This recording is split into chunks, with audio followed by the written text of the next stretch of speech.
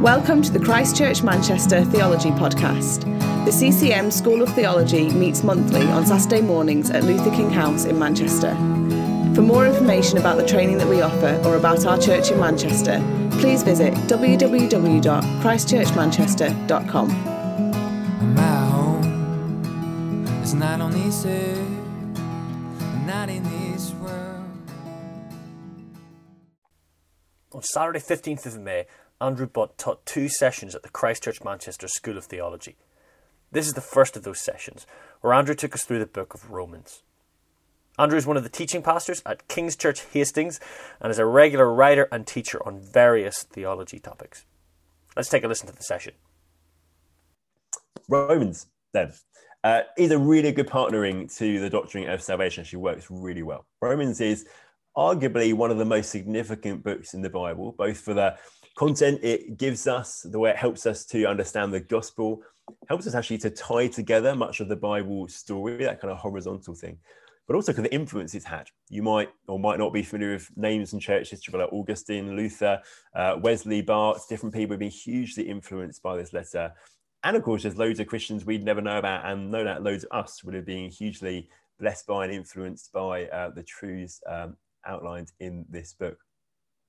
A quick bit of background. This is a letter written by Paul. He's very clear. He wrote the letter in verse 1. No one really has kind of questioned that or debated that. Probably written through a scribe, as was often his practice. Most people agree it's probably written from the city of Corinth. We know that in this letter, Paul is hoping to head to Jerusalem soon. And we know that Paul stayed in Greece on the way to Jerusalem before his visit to Jerusalem, so that would make good sense. It seems the letter was transported by a lady called Phoebe. She's mentioned in chapter 16, I think it is. She was from a place called Cenchreae, which is just next to Corinth. So it kind of makes a bit of good sense there. There's a guy called Gaius who's mentioned in the letter. He sends his greetings to the Romans, and there is a Gaius mentioned in 1 Corinthians. So it seems, again, this could be a Corinth linked. And there's actually an inscription from ancient Corinth which mentions an Erastus, who was a governor or something. I can't remember what his title was, something in this city. And Erastus is also mentioned as being where Paul is when he writes this letter. So it's possible that the Erastus mentioned here in Romans, sending his greetings from wherever Paul is to the Romans, it's possible he's the same Erastus mentioned in this description in Corinth. It's probably written around 57 AD, so we're a few decades after the death of Jesus. We are, depending on how you date things, kind of 5 to 10 years from the death of Paul. And it's written to the church in Rome, which had probably started when people who were there at Pentecost, when the Holy Spirit was poured out, when many turned and responded to the gospel, trusted in Jesus as Messiah. When they then went back to their various places, we know there were people there at Pentecost from Rome. It's likely some went back and established the church at that point. And it was a church of both Jewish and Gentile believers. And the recipients linked to the question of purpose and situation. Why did Paul write this letter? What was the situation he was in? What was the situation they were in? And knowing that is always really helpful. Knowing the situations going on helps us understand why would this kind of be said. Knowing the purpose of a letter gives us kind of some guidelines, some framework within which to work. And so I'm going to give you a few moments in breakout rooms to look at some passages that are mentioned there in the notes and see if you can determine from having a quick read of those, what's going on in Paul's life, what's his situation, what's going on in the church in Rome, which he is engaging with and responding to, and how might those situations shape the purpose of the letter and why Paul is writing it. So let's take 7 minutes maybe in breakout rooms to have a discussion about those. I hope that's a helpful exercise. It's always worth, I say, thinking about what clues are there, signs are there about the situation of both writer and recipient in these letters and how might that shape the purpose. Very quickly to overview what I kind of found when I did that, I think Paul was writing to church he hasn't yet visited, but we know he wants to visit them. That's his intention. His intention is to get there. He wants to be mutually blessed by it, to benefited in 2 ways, which I wonder if might be a bit of a schmoozing with a church he doesn't know, saying, you can bless me as much as I can bless you. He's trying to get them on side. So I think a big purpose of this letter is to introduce himself. They've not met him. They've not heard him preach. They'd heard about him, no doubt. but actually many of them wouldn't really know him. And so he's trying to introduce what it is he preaches. He's introducing his gospel, his way that he presents the truth of what God has done in sending his son, which is one of the reasons why the letter gives us a wonderful overview of the gospel. And it's certainly not a systematic theology. It's still a situational letter written into a particular situation, but it is probably in a sense the single most comprehensive overview of the gospel we have in one book in the Bible, and that's probably why. The Roman situation is a bit more difficult to see, but you might have noticed lots of references to first to the Jew and then to the Greek, lots of references to Jew and Greek. And then when we get to chapters 14 and 15, particularly, again, a lot of stuff about Jews and Greeks, Jews and Gentiles. It seems there may have been some sort of antagonism between the Jewish believers and the Gentile believers in the church in Rome. It may be that through various historical circumstances, the Gentile believers had kind of had the ascendancy, they got control of the churches, and that the Jewish Christians weren't very happy about that, and there was kind of various tensions. And so as Paul presents the gospel, he's showing them how the gospel can unite them, how the gospel is meant to bring Jewish and Gentile believers together, bring any believers together, not to divide. And we'll see that kind of as we go through. And looking at the overall theme, I think the overall theme links to that purpose of Paul wanting to introduce himself, introduce his gospel. And there are various ways that people have understood the letter. Some people, the ways really people have divided into 4 parts, the letter into 4 parts. And we've basically, over the last few centuries, worked through the different parts of people thinking each one is the key thing. So in the time of the Reformation, Luther and people felt that chapters 1 to 4 in justification by faith were the key thing. Beginning of the 20th century, you get people like Schweitzer and Reed who think that chapters 5 to 8, the idea of union with Christ, being united to Christ, is the most important theme in the letter. You then move on in the later 20th century, people like Stendhal, to chapters 9 to 11, how or the place of Gentiles and Jews in salvation history, so that being the most important. So most recently, you get people like Francis Watson saying actually it's about unity of Jewish and Gentile believers in how they live together in the church, chapters 12 to 16. Kind of makes you think where we're going to go next, because we've now reached the end of the options. Where's someone going to take it next? But I think the best overall option for the overall theme really is the gospel. The letter both starts and ends with talk of the gospel. And actually, as we'll see, the whole of what Paul says seems to flow from this kind of thematic statement in verse 16 of chapter 1 about the gospel. He's explaining the gospel, which is God's power for salvation. And I think you can understand each of those 4 sections as saying something about the gospel, and that's what we'll see and kind of how I present it as we go through it. There's some important sub-themes. There's definitely a theme about obedience. The letter again starts and ends with references to obedience of faith, the obedience which comes from, which flows from faith. Starts and ends the letter, but also chapters 5 to 8 especially will have quite a lot to say about obedience which flows from faith, flows from salvation. And also 12 to 16, very much about obedience to God and to his commandments. And then another theme also is this thing of the unity of Jews and Gentiles, where the gospel reconciles people, brings people back together. And the final thing before we dive into the letter itself is just a few notes on how we read Romans well. How do we responsibly read and interpret and understand Romans? In a way, that's just like reading any part of the Bible. There are some key questions we always want to bring to the Bible. We always want to be asking, what did the author want to communicate to the original audience? So we're always asking, what was Paul trying to communicate to the Romans? And then we learn from that. And then the second question we ask, and it's important to do them separately, is what impact should what Paul wanted to say to the Romans make on us, and how do we respond to that? We first got to understand what was he saying to them. We then ask, well, how does that impact us today? Separating those 2 out as 2 different steps helps us avoid some misunderstandings. Often our Bible reading misunderstandings come when we jump to what does this say to me, without first saying what did it say then to those people. Those 2 steps are really important. Considering genre is helpful. Romans is a letter. So we're not reading a story here, we're not reading law here, we're reading a letter, what we might call discourse, which is like a flow of thought. So we're expecting to find some sort of logical progression, and we want to follow that and trace that out. And that will very much be the case in Romans. And we're going to see that really with Romans, we want to we could call trace the argument. We want to follow the journey, the path that Paul is leading us down. And for that, it's really helpful just to quickly think about connectives, because actually if we want to trace how all of the things that Paul is saying kind of add up, how they flow together, how they're a journey together, we want to think about how he connects everything. And connectives are just those little words that connect one phrase to another and help you know how they're related. And in English, we use them sometimes, but not all the time. In Greek, you always have a connective. Every phrase is linked to the next phrase by a connective. That just helps us to work out, well, actually, what is going on? What are the connections? What is the flow of thought? And so some real attention to detail is important when reading a book like Romans. And if you're wanting to do kind of a bit of wrestling with a bit of study of a book like Romans, using a more literal translation like the ESV or something is helpful, because those connectives will be in there.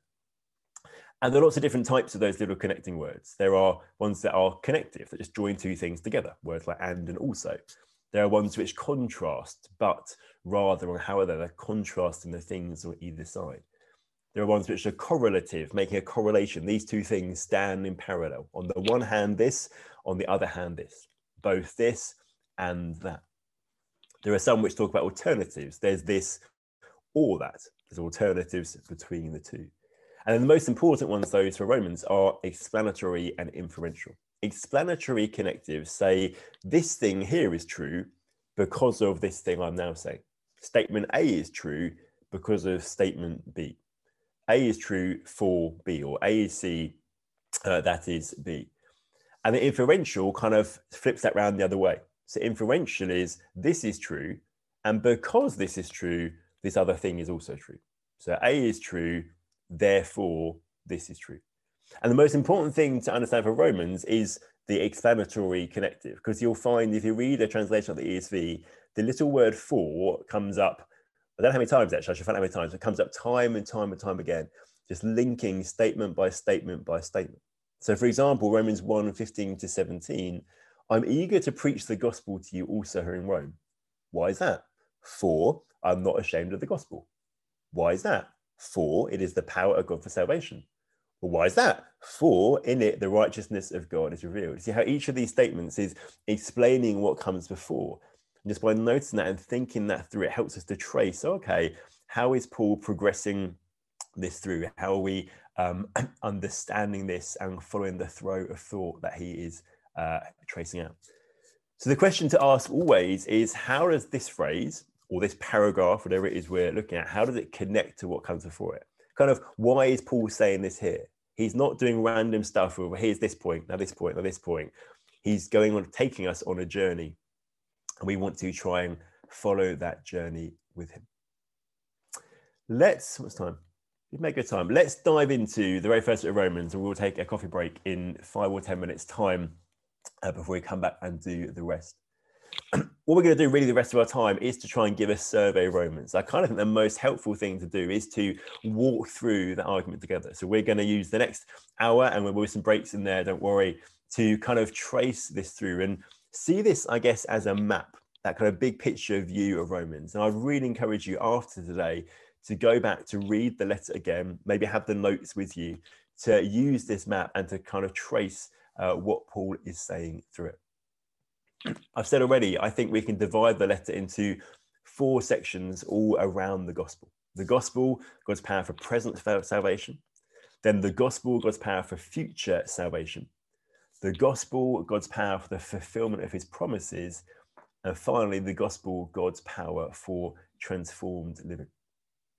But before all of those comes just the introduction to the letter, which is very classic for kind of Paul's letters, classic kind of style where he introduces himself, he greets his readers.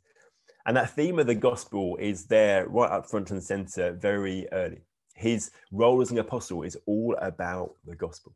He says he's an apostle of the gospel, and the gospel just means good news. It's a word that was used to announce victories in far-off lands. A messenger would come back from the battlefield and announce the gospel, the good news of the victory that had been won.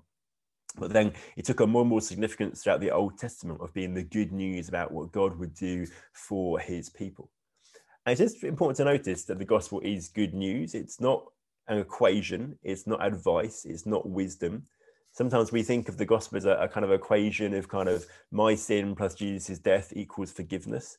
And there's obviously some truth in that, but the gospel primarily is a story. It's a news report of what God has done rather than being wisdom or advice or an equation. And I think it's seen in the way that Paul introduces the gospel here. It's the gospel of God, from God, proclaimed in the scriptures. It's the gospel concerning his son. This is the good news, the news story about what God has done in sending his son. He's the son descended from David according to the flesh, i.e. he's human, he's fully human, but also he's declared to be the Son of God in power according to the Spirit of holiness by his resurrection from the dead. This is not Paul saying that Jesus becomes the Son of God when he's resurrected. Jesus was not adopted as God's son at that point. Jesus has for all eternity past been the Son of God. He's eternal with God, co-equal with God, but he's declared the Son of God in power by the resurrection. It's the empower bit which is key. This is talk about the ascension of Jesus, the enthronement of Jesus, the fact he's ruling and reigning, waiting for all things to be put under his feet. So the gospel is the declaration of what God has done in sending his son. It's the announcement of that news. Ultimately, it's the fact that Jesus is king. And Paul's role is to proclaim that gospel, he says, and to bring about through it the obedience of faith, the obedience that flows from faith. Notice we talked earlier, the gospel is salvation from something, but it's also for something. We say from the wrath of God into obedience with God, an obedient relationship with God. Ultimately, it's in a sense salvation into worship. Obedience is an act of worship, and we'll see later in Romans 1 that the problem with sin is it's misdirected worship. It's worship going in the wrong way to in the wrong direction. So it makes sense that salvation should restore us to right worship. And Paul, as you know from the stuff you looked at your group, tells us at this point he wants to go to Rome. He's not been there. He wants to go there. He wants to preach the gospel for them to be mutually benefit from that, to mutually benefit and bless each other. And he says he's under a debt to preach the gospel. He's feeling this weight of responsibility to do it. And that's not a debt in the sense of something he's got to repay to them, that they've already paid to him. It's a debt as in he's been giving it, and he must now pass it on. He feels this obligation, this duty to pass on the letter, pass on the gospel. And that makes him so eager to preach the gospel to the Christians in Rome. And notice he's writing to Christians and he says, I want to come and want to preach the gospel to you. That's just as a little side note. It's really important to notice. The gospel is just as relevant to us as those who are already Christians as to those who are not Christians. We never move beyond the gospel. I think it's Keller talks about it being the hub of the wheel from which all the spokes come out. It's not just one spoke, actually, it's the very hub from which everything else flows. We never progress beyond or mature beyond the gospel.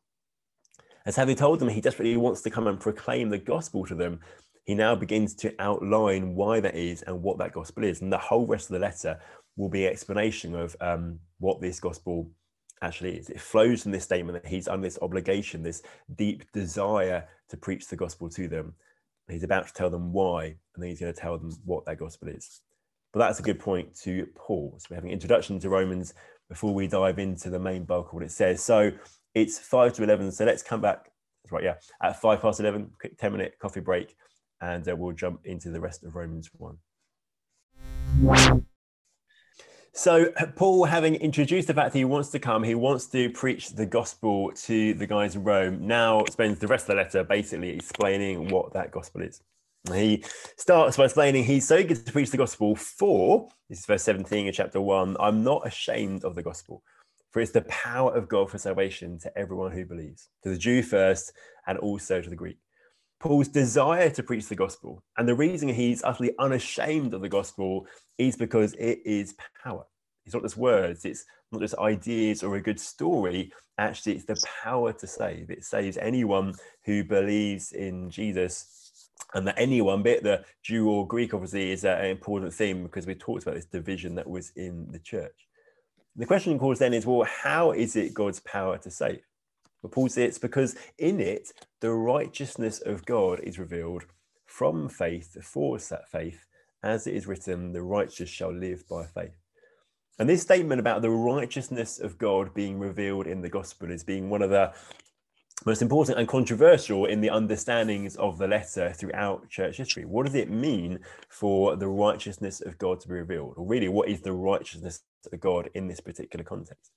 If you're familiar with any of the story of the Protestant Reformation and of Martin Luther, you'll know it's this verse and the righteousness of God there, and him changing his understanding of the righteousness of God there, which kind of set the whole thing into motion. The righteousness of God, righteousness means kind of rightness, doing what's right. We've talked about it a bit earlier in terms of justification, doing everything you should do, doing nothing that you should not do. It could be here about God's character. It could be about God and his character being righteous, that actually there's a revelation of the character of God as one who is always just, who is always fair, who always does what he should do in the gospel. And of course, as we mentioned earlier about justification, in some ways, that's not immediately obvious in the gospel. To justify sinners sounds like an unrighteous thing. So it could be Paul saying, as he's going to explain, no, we see the righteousness of God in the way he does this, in the way he does it through his son. So it could be about the character of God as the righteousness of God. The righteousness of God here could be God's action, his saving action. In the Old Testament, God's salvation actions and his righteousness are often kind of equated with each other. They're placed in parallel. God's righteousness is sometimes a way of talking about the acts that he takes to save. So the revelation of God's righteousness in the gospel could be talking about God's saving acts, the things that he does to actually to enact salvation. Or it could be that this righteousness of God isn't actually about him, but it's something he gives. It could be the righteousness, not that is true of God, but that is given by God, a gift of righteousness given by God to people who aren't righteous, but to make us righteous. Later in the letter, Paul will certainly talk about the gift of righteousness in chapter 5, verse 17. And all three of those actually could be right. And it may be that it's a deliberate ambiguity. It's talking about God's character, about his saving action, and about the gift of righteousness. Paul may really be saying that all three of those are revealed in the gospel. But it's maybe fractionally more likely that he's talking about the righteousness of God as a gift given by God to people. In Paul, it tends to be when he talks about the righteousness of God and connects it with faith, it's a gift given to people. When he talks about the righteousness of God not related to faith, it's talking about who God is or what God does. So in the gospel, the gospel is God's power to save, because in it, the righteousness of God is revealed. This gift that God gives us from faith for faith, i.e. all by faith. But before Paul can get to explaining how that happens, how this gift of righteousness is revealed, the revelation of the righteousness of God, he first needs to reveal why it's needed. Why is it necessary for God to justify sinners? Why is that gift needed? And so he actually first talks about the revelation of God's wrath, of the problem. In a sense, he paints the darkness or shows us the darkness so we can see why the light is needed, why the light is so good.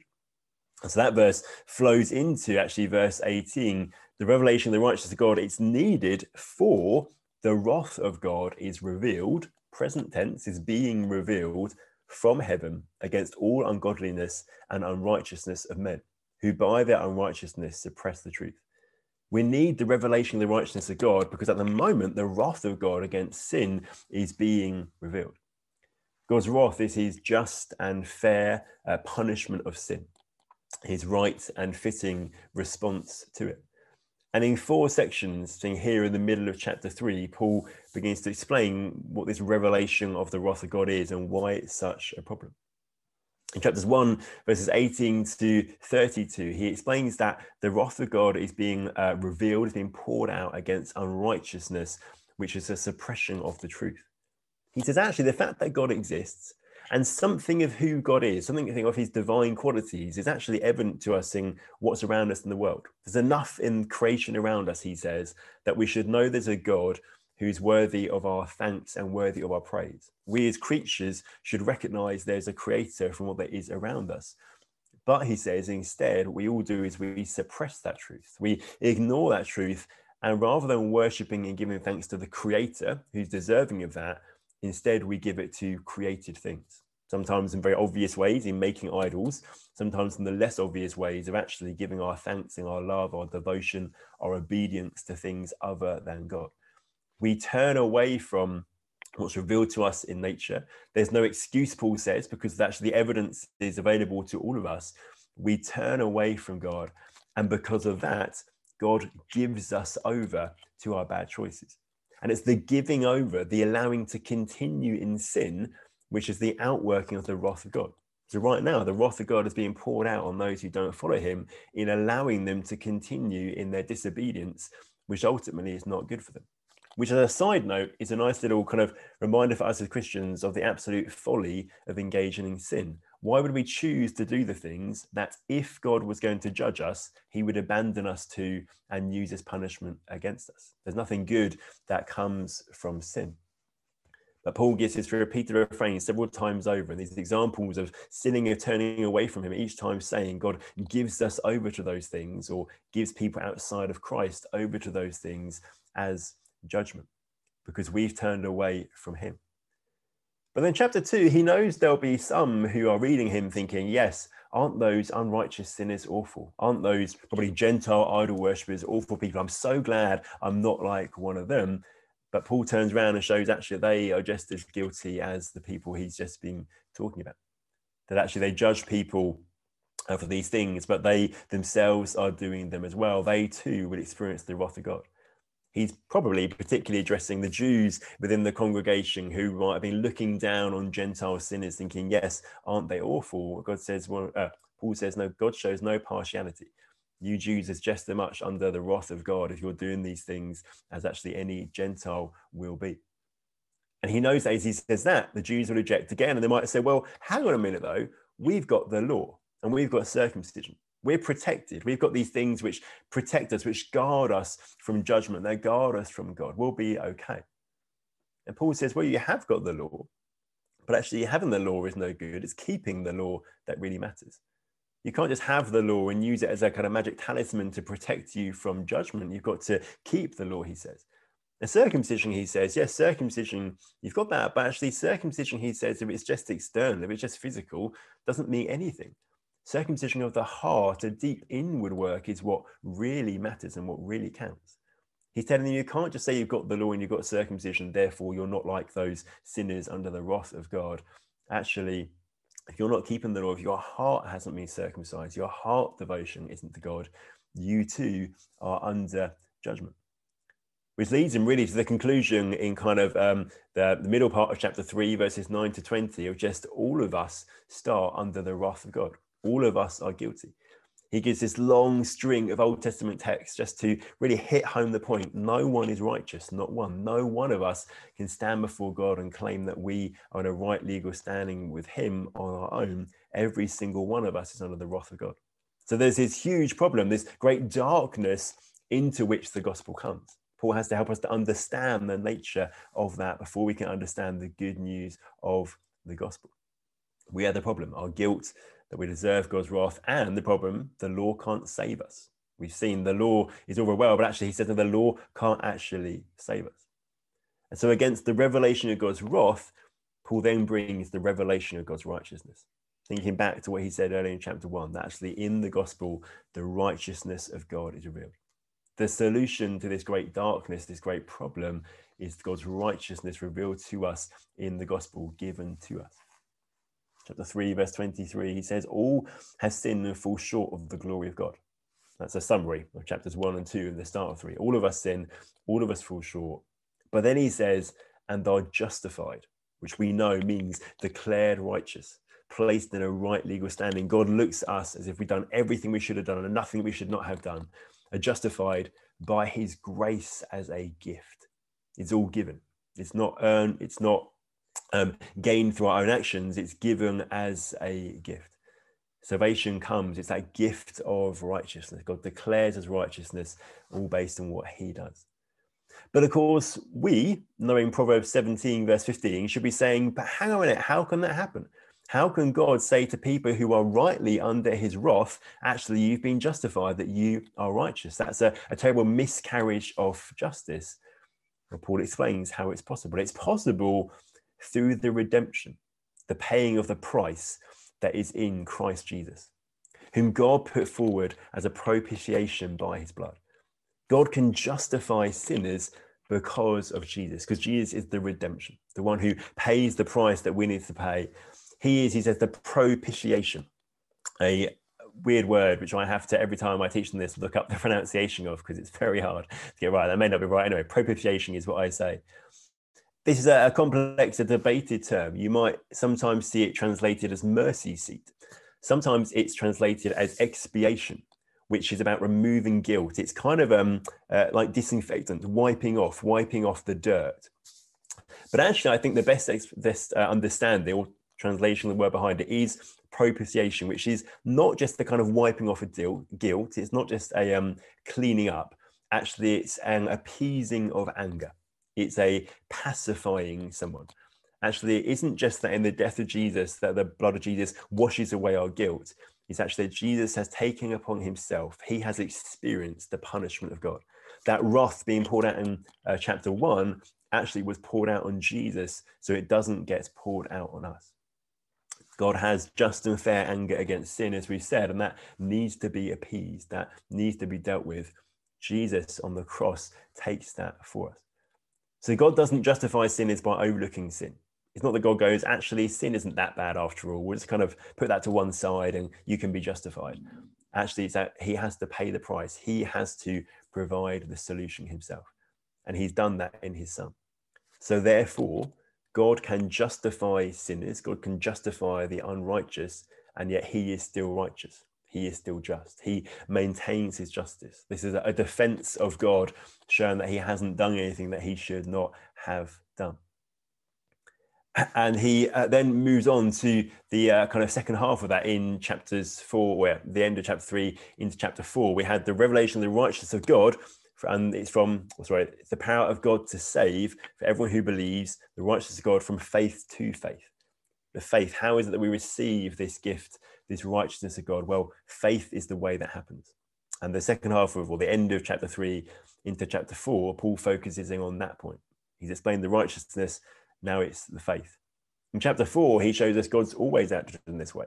Because someone might go, well, what about Abraham? He wasn't justified by faith. But Paul says, no, it's always been by faith. Even Abraham actually was justified by faith when he trusted in God's promises. He quotes Genesis 15:6. Abraham believed God and it was counted to him as righteousness. It was counted, kind of reckoned, considered as righteousness. It's always been the way that God has justified people by faith.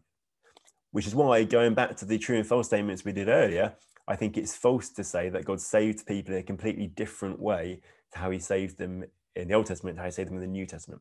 Salvation is always by faith in God's promises to save.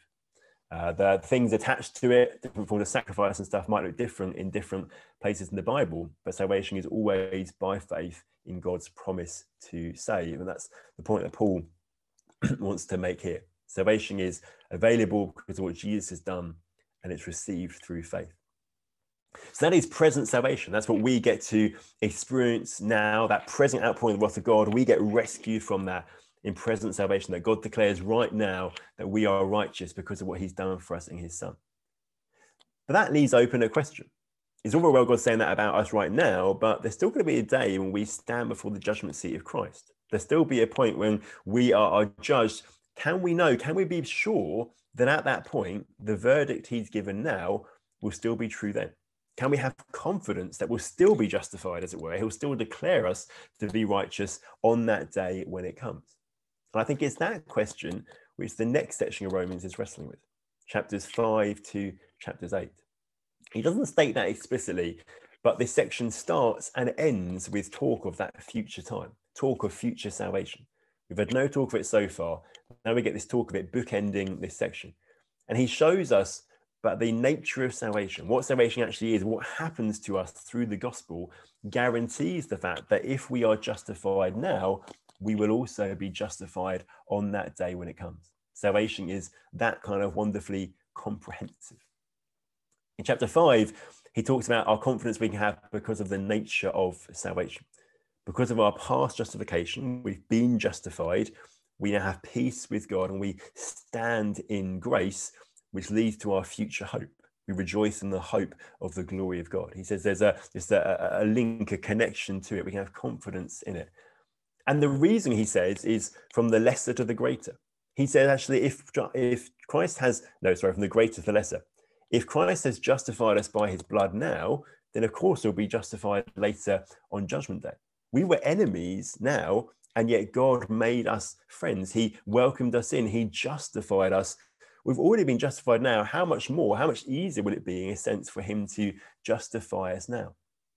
If we've now been reconciled through the death of Christ, how much more, Paul says, will be saved by his life? He's done this huge thing here. Of course, he'll do the thing there. It's a bit like if someone invites you round and cooks you your favorite food, a great banquet of your favorite food, and you sit down and there's no knife and fork to eat it with. You're not going to feel afraid to ask for a knife and fork at that point. Everything that has already been done is going to give you confidence. Of course, they're going to do the small thing of giving you a knife and fork if they've gone to all of this trouble. If God has already declared us righteous and we were enemies, if he has saved us through the death of Christ, of course, he'll do the small thing of accepting us then. We've already been reconciled to him. And then the second half of chapter 5, he gives us another reason for this great confidence we can have that we will be accepted on that day. He talks about the way that God views people, humanity, as being in two groups. Each group has a different figurehead. Adam is figurehead for one group. Christ is the figurehead for another group. And the actions of those figureheads affect the people in the groups. It's kind of like when you were back at school, at primary school, it used to happen to me when one person would do something wrong. And because the teacher didn't know who it was and no one would own up to it, everyone got in trouble because of it. And everyone would lose the right to go outside at break time or whatever it might be.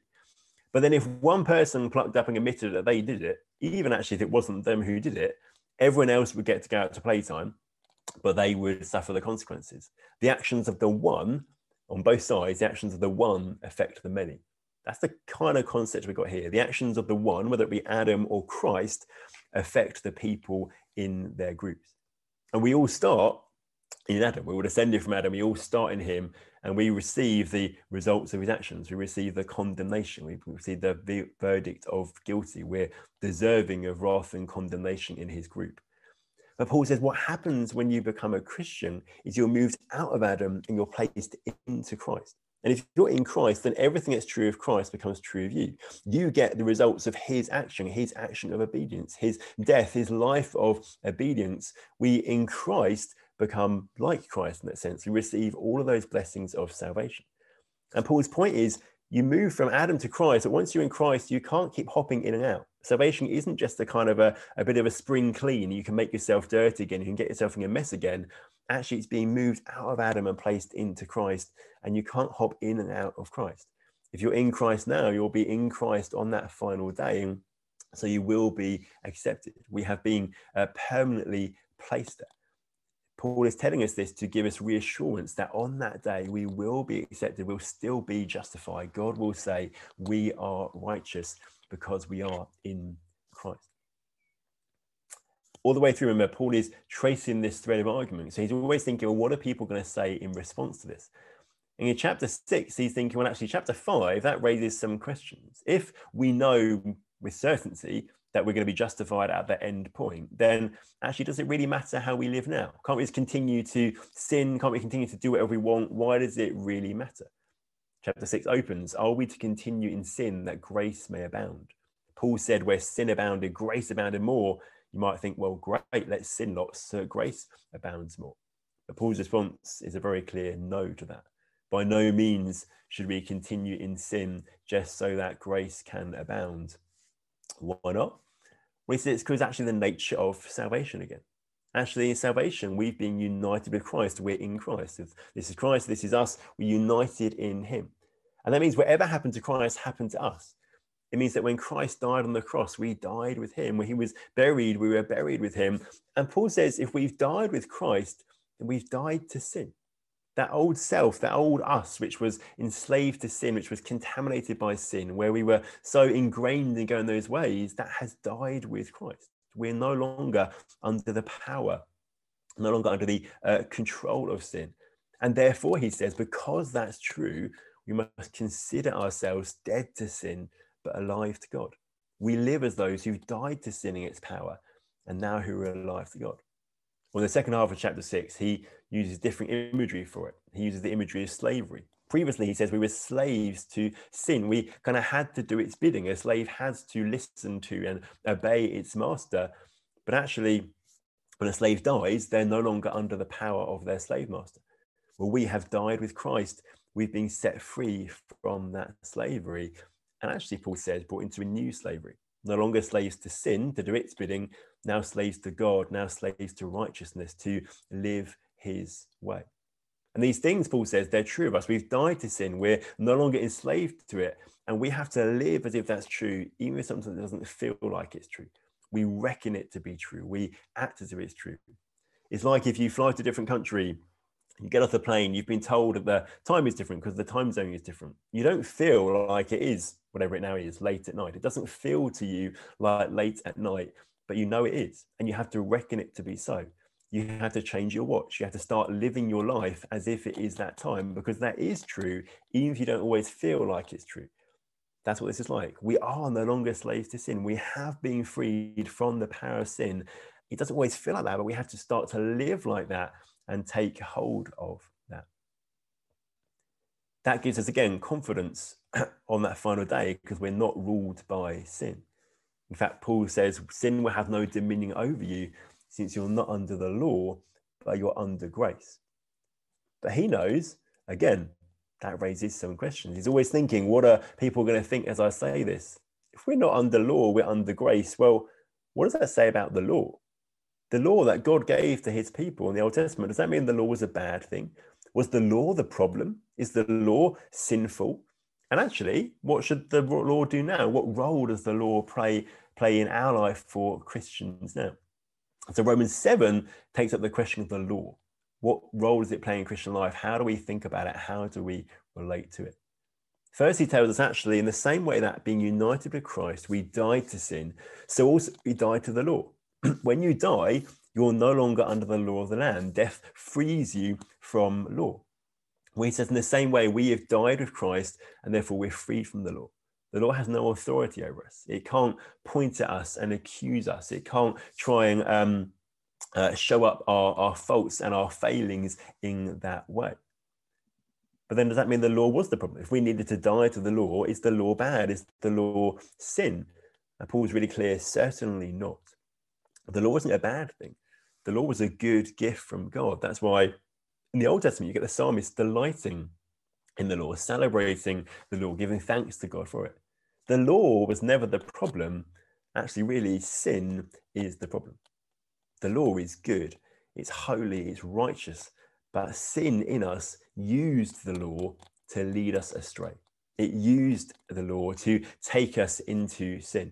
Our slavery to sin was the problem, not actually being under the law. But because of sin, the law could never save us. It was powerless to save us. Actually, all the law could ever do, because we were enslaved to sin, was reveal our sin to us and remind us of the dire situation we were in. But now we've died to the law, we're being set free from that. And it's at this point that Paul starts to talk in the first person, a very famous I passage where he's talking about I this, I that. And of course, the question inevitably arises, well, who is the I? Who is Paul talking about, or who is Paul talking as? Is this stuff Paul talking himself at that time as a Christian? Is it actually Paul talking before he was a Christian? Is it a Jew under the law? Is it someone between that moment of regeneration and effectual calling and conversion in faith and justification? Because Paul says some things here which we think, well, where do they fit? Which side do they fit? Who is it saying this? He says things like, I do not do what I want, but I do the very thing I hate. I do not do the good I want, but the evil I do not want is what I keep on doing. And even he says, wretched man that am I, who will deliver me from this body of death? This figure, whoever they are, is in deep anguish over their situation, desiring to do one thing, but seemingly unable, feeling unable to keep the law, to live how God wants them to. And some people think this is Paul. Some people say this is actually just a sad reality of what Christian life is like between Jesus' first and second coming. That actually until our bodies are completely renewed, until the resurrection, until Jesus comes again, we're always going to be caught in this tension between wanting to live God's way, but actually finding ourselves pretty much unable to do it. There's just this incredible battle with sin that we are always going to relate, and we kind of get stuck in it. I think, though, based on what Paul says elsewhere in this letter, it's very hard to believe that this should be the situation of a Christian, based both in chapter 6 and chapter 8, sorry. This figure, this I, speaks of a power making him captive to the law of sin that dwells in my members. He said, I'm captive to the law of sin, but Romans 6 has said that we've been crucified with Christ. The body of sin has been brought to nothing. We were once slaves to sin, we're no longer slaves to sin. Seems to be a complete contradiction to say I'm captive to sin, when in Romans 6, Paul has said we're no longer slaves to sin. When in 7:14, Paul says, we know the law is spiritual, but I am of the flesh, sold under sin. When in the very next verse, chapter 8, Paul will say, you, however, are not in the flesh, but are in the spirit. That seems to be a complete contradiction. How could a Christian on one hand say, I'm of the flesh, sold under sin, and then Paul in the next chapter say, you are not of the flesh? I don't think this does or can describe the experience of a Christian. It's just too hard to reconcile it with other things that Paul actually says. It probably is talking about a Jew experiencing life outside of Christ, a Jew who knows God's law, who therefore wants to keep God's law, but actually is unable to do it, doesn't have the power that comes from Christ to do that. It's the experience we see throughout the Old Testament. The people are incapable and unable of keeping God's law. The other hint, I think, of that is when Paul says, wretched man that I am, who will deliver me from this body of death? He then says, thanks be to God through Jesus Christ our Lord. And it's almost like that should be in brackets. He wants us to realize there is an answer. There is someone who will deliver us, actually. Thank goodness, actually, there is rescue from this awful situation and a real answer. And often this whole question of the identity of the I of this person becomes a real stumbling block or a real distraction in this chapter. And it is important. If we get it wrong, I think we have a very wrong understanding of what Christian life is like. If we believe this as a Christian, we have the very defeatist understanding of what Christian life should be like. And kind of actually the battle against sin becomes, well, this is what life is like, so why bother? I've got to wait for Jesus to come back. I don't think that's what Jesus wants. We should have much more confidence in this. But actually also we can overlook what Paul's actually saying by getting hung up on who the I is. The point Paul is making is the law is good. The law was never the issue. The law is a good gift from God. And so I sometimes think here it challenges us. Sometimes we even pray. I've heard people praying on Sundays, thank Lord that we're no longer under all those rules and obligations, no longer had to make all those sacrifices, those things. But actually that was a gracious gift of God to people. The law is good and holy. The sacrifice system actually was a wonderful, gracious gift that God gave to people so they could maintain their relationship with him. The law wasn't the problem. We were the problem. The problem was with us, not with God's good gift. And that's kind of what Paul wants to communicate to us. So a Christian is set free from the power of sin, Romans 6. We're no longer under the law. It can no longer point at us and accuse us and condemn us. And so what does Christian life look like? Christian life looks like life in the Spirit. And that's what chapter 8 then gives us. Christian life, as we await that day when Jesus returns, is life lived in the Spirit, experiencing all the goodness, all the blessings of salvation. Not abandoning ourselves to sin, not striving to keep the law, but actually living life by the Spirit. It's a life, Paul says in the very first verse, where we experience total freedom from condemnation. That justification is total and permanent. There is not one bit, Paul says, of condemnation for those who are in Christ Jesus. We've been, remember, moved out of Adam, placed into Christ. And the Holy Spirit, he tells us, applies all the benefits of Christ's death to us, that we are those who are free from condemnation. And the purpose of that, Paul says, is that the righteous requirement of the law might be fulfilled in us who walk not according to the flesh, but according to the Spirit. It's another reminder, it's salvation from, but it's also salvation for. We're freed, there's no condemnation. The Holy Spirit applies the benefits of Christ's death to us so that we might fulfill the righteous requirement of the law. So even though we're not under the law, it has no power over us, no authority over us. Actually, we live God's way. We live in obedience to him based on the work of Christ. And we do that by walking by the Spirit, by allowing the Spirit to transform our thinking and our living. And also being led by the Spirit, Paul says, means that we have been adopted as God's children. We talked about this a bit earlier under salvation. Actually, it's the very pinnacle in a sense of salvation. We're not just declared free from condemnation, we're not just declared righteous, we're also welcomed in as God's children. And Paul says in Romans 8 that any of us who are led by the Spirit, which is a Christian, Paul says all Christians have the Spirit living in us, we receive adoption as God's sons, and we receive blessings, freedom from fear, the fear of condemnation, amazing intimacy with God. We get to cry out, Abba, Father. We get to know God with us, and also we get to know that we are loved even in the face of suffering. Well, actually, in a sense, Paul says one of the guarantees of those who are adopted as God's children is the experience of suffering. We are co-heirs with Christ as those adopted alongside him, so long as we suffer with him. Suffering is just part of being a child of God, Paul said. But he takes the rest of Romans 8 to explain to us that even though suffering is an inevitable part of being a child of God, we can have confidence that we are loved by God even in the face of suffering. Suffering never disproves the fact that we are the children of God. It's a normal part of being a child of God, and we can know that even in the midst of it, we are loved by him. And he gives us in the kind of last third, I guess, of Romans 8, 3 ways we can know that, 3 grounds for our confidence that we are loved even when we suffer as children of God. First, there's a future thing.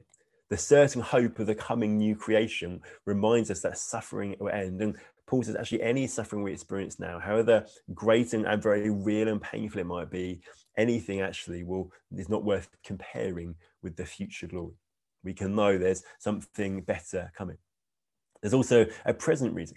It's actually when we suffer right now, the Spirit of God himself prays for us.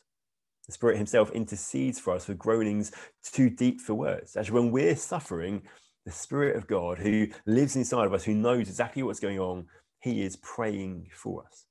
And this isn't, I think, as some people sometimes say, the gift of tongues, the gift of languages. This is the Spirit praying, not us praying. This is wordless, not words, which is the gift of languages is. It's actually when we suffer, the Spirit himself prays for us. We can know that God still loves us, even in the midst of suffering, because the Spirit of God is pleading to the Father for us on our behalf. And finally, we can know that we're still loved, even in the face of suffering, because of God's past actions, because of what has happened in the past. We can know, Paul says, God works all things together for the good of those who love him, because we see what he's already done. We can have confidence based on if he's done all of that for us, then of course now we are still within his love. And that's where he gives us that chain of salvation we looked at earlier, that those who are foreknown are predestined, are called, are justified, are glorified. We can know everything God does is working all things together for good for us because he's done all these things for us. How could he not then be doing good for us? And then chapter 8 closes with that wonderful declaration on the basis of all of this, being free from sin, being free from the power of the law, now living by the Spirit, being adopted as God's children, who even in the face of suffering can have the guarantee of knowing we're loved by God. On the basis of that, he kind of gives this wonderful declaration that we are never separated from God's love. Let me read it because it's just kind of so good. What then shall we say to these things? If God is for us, who can be against us? He who did not spare his own son, but gave him up for us all, how will he not also with him graciously give us all things? Who shall bring any charge against God's elect? It is God who justifies. Who's to condemn? Christ Jesus is the one who died. More than that, who was raised, who's at the right hand of God, who indeed is interceding for us. Who shall separate us from the love of Christ? Shall tribulation or distress or persecution or famine or nakedness or danger or sword? As it is written, for your sake we're being killed all the day long. We're regarded as sheep to be slaughtered. No, in all these things we are more than conquerors through him who loved us. For I am sure that neither death nor life, nor angels nor rulers, nor things present nor things to come, nor powers, nor height, nor depth, nor anything else in all creation will be able to separate us from the love of God in Christ Jesus our Lord. How can we know we'll still be justified on that day? Well, look at everything that God's done. Who can bring a charge if he's brought it? We've been set free from sin. We've been set free from the power of the law. We now get to live by the Spirit and fulfill the righteous requirement of the law. we can have certain guarantee, we can know the certain guarantee that he will justify us on that day.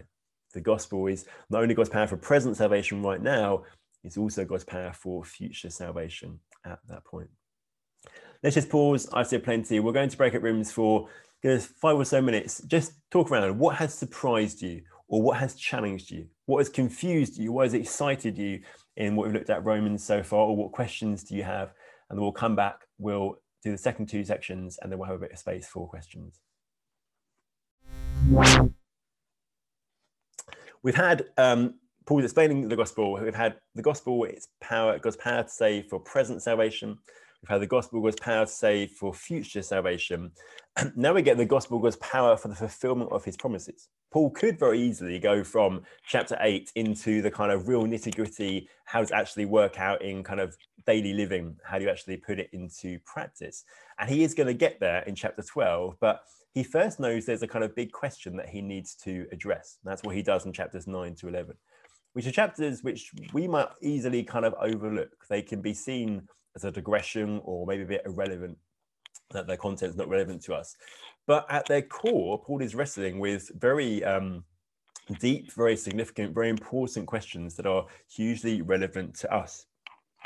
And he starts by saying, I'm speaking the truth in Christ, I'm not lying. My conscience bears me witness in the Holy Spirit that I have great sorrow and unceasing anguish in my heart. Suddenly he goes from that wonderful declaration of the guarantee of God's love to actually expressing this deep anguish and sorrow.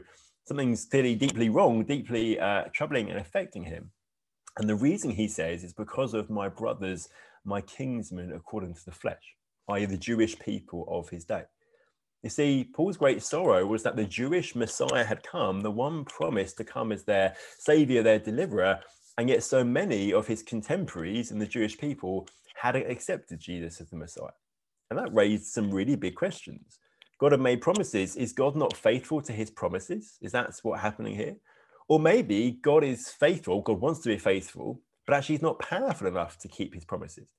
Paul's saying, actually, does the fact that the Jews aren't all responding to Jesus as the Messiah disprove some of the truths about God, either his promises or his faithfulness? So in chapters 9 to 11, he's showing God's power, and the salvation is God's power to fulfill his promises.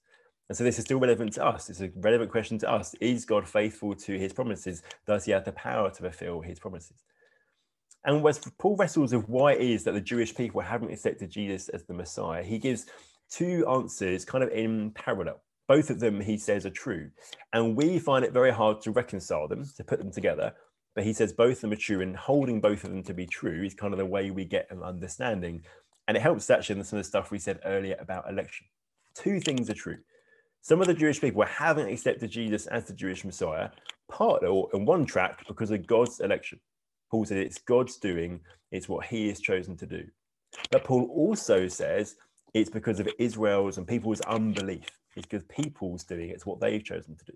Paul literally simultaneously says it's God's doing and it's people's doing, what God has chosen and what people have chosen. And he holds those 2 in tension. And he kind of works through those 2 in turn. Chapter 9 is about God's doing. And this is what came up a lot earlier when we talked about elections. It's very much kind of on that kind of theme. He says it's not as if God has failed. And he uses the Old Testament to show that God had always promised to save the people whom he chose. He never promised to save all of the physical descendants of Abraham. So the fact that now some of the physical descendants of Abraham weren't responding to Jesus doesn't mean Jesus isn't being faithful, or God isn't being faithful to his promises. Actually, God had never promised to save all people in their family line in that way. It was always, Paul says, the children of promise. Because remember, Abraham had 2 sons, had Ishmael and Isaac. Ishmael was the son born through Hagar, the son born through, in a sense, natural ways. Isaac was the son of promise. He was the one promised to Abraham and Sarah. And he was the one born when, frankly, it seemed impossible. It was a miracle that he was ever born. He was a child of promise. And Abraham was told it's through Isaac, not Ishmael, that the promises would go, even though Ishmael was the older son. Isaac is the child of promise, and it's always been God's planning intention to rescue people through the child of promise, i.e. not through natural circumstances, but through God. And he gives other examples as well. We talked about them earlier, Jacob and Esau, how he chooses Jacob, the younger son, not the older son. how he talks about, Paul talks about how God hardened Pharaoh's heart, how actually God ordained what was happening in the Exodus for his purposes to show his glory. He's saying, actually, no, God has always said that he's going to act, he's going to choose. It'll be those whom he chooses who respond.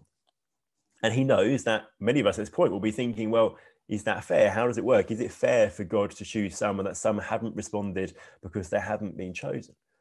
And what's fascinating, actually, is Paul doesn't try and give us a logical response to that.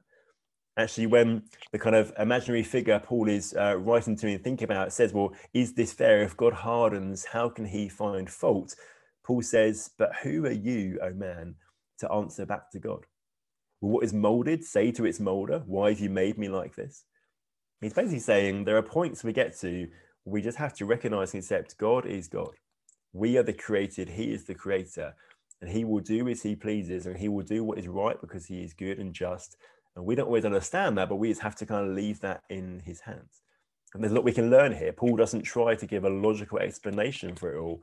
He just says, it's not for us to judge, it's not for us to question.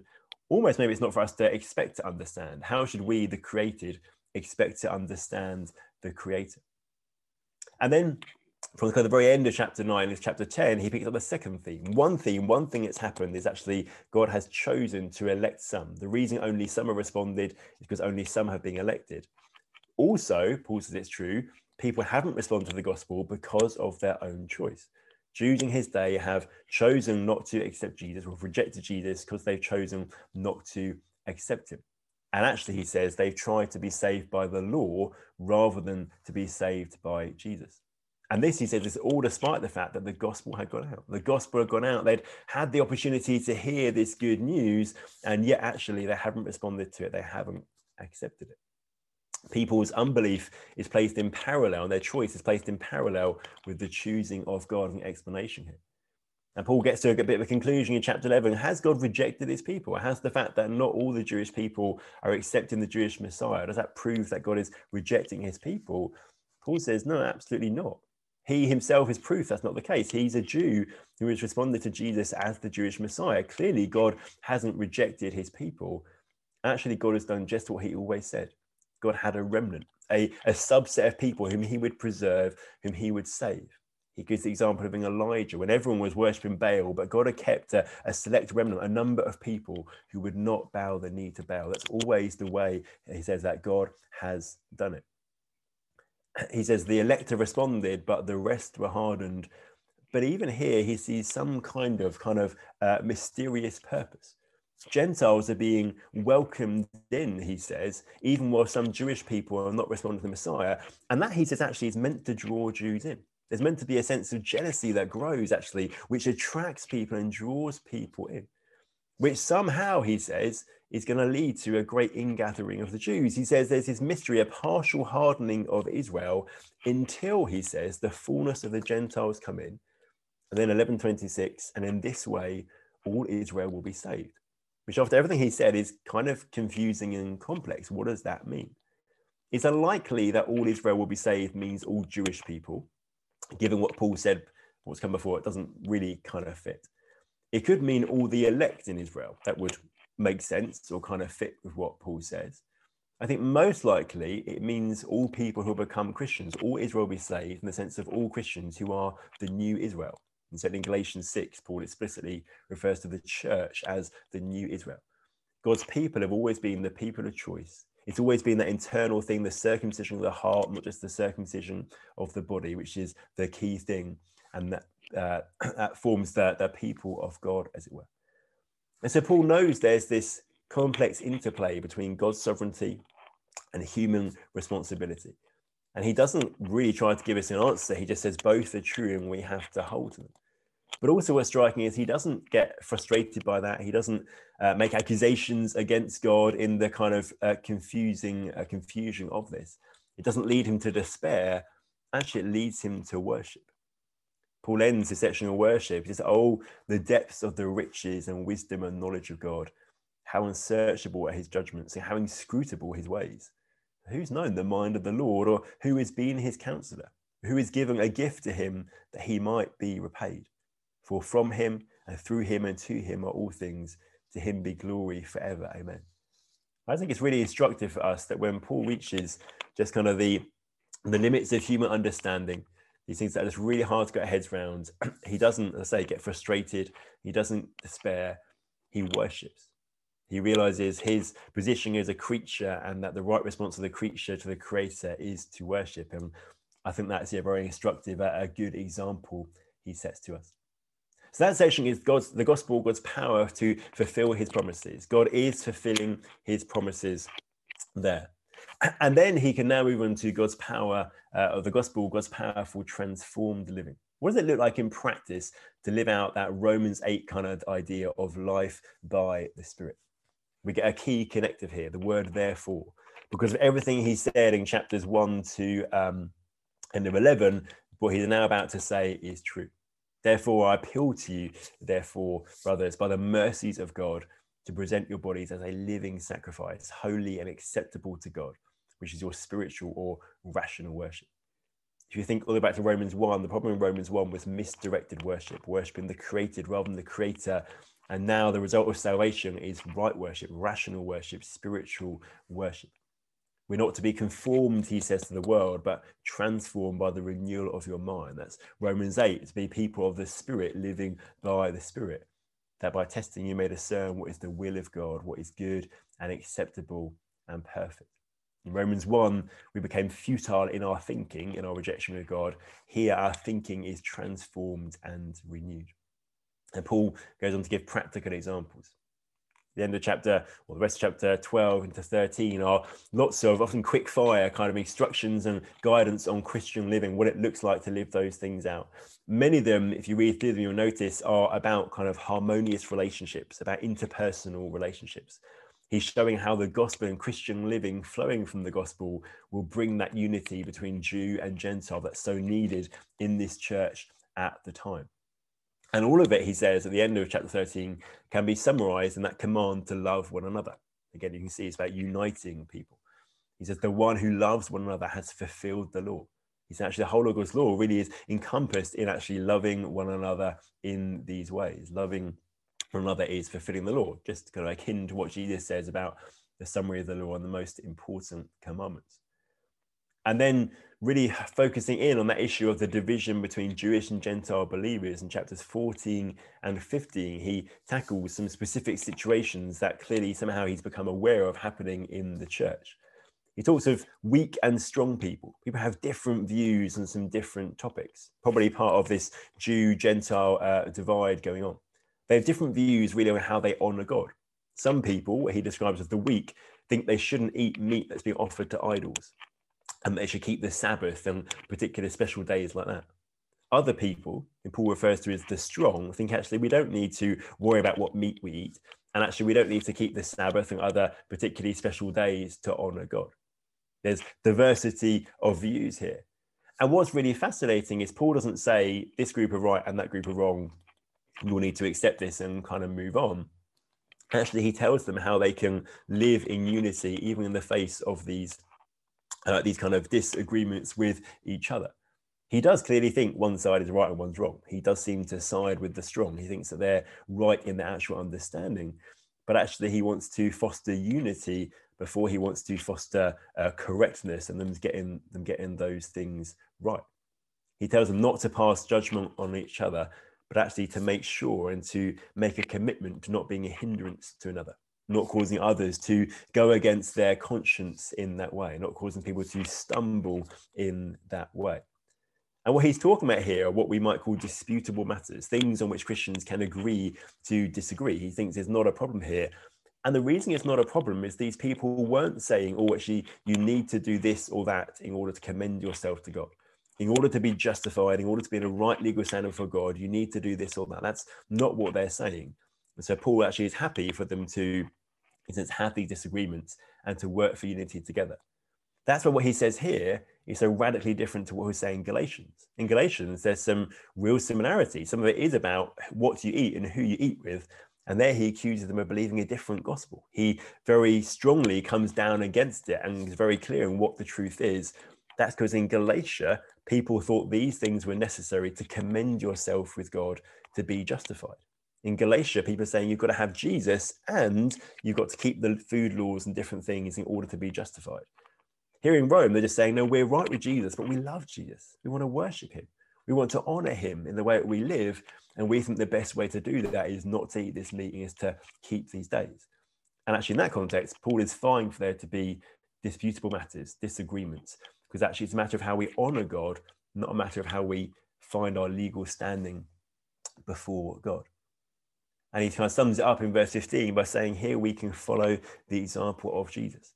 Actually, when we have these disputable matters, we follow Jesus' example. He didn't seek to please himself. Actually, he acted for the well-being of others. We're to welcome, he says, one another as Christ has welcomed us for the glory of God.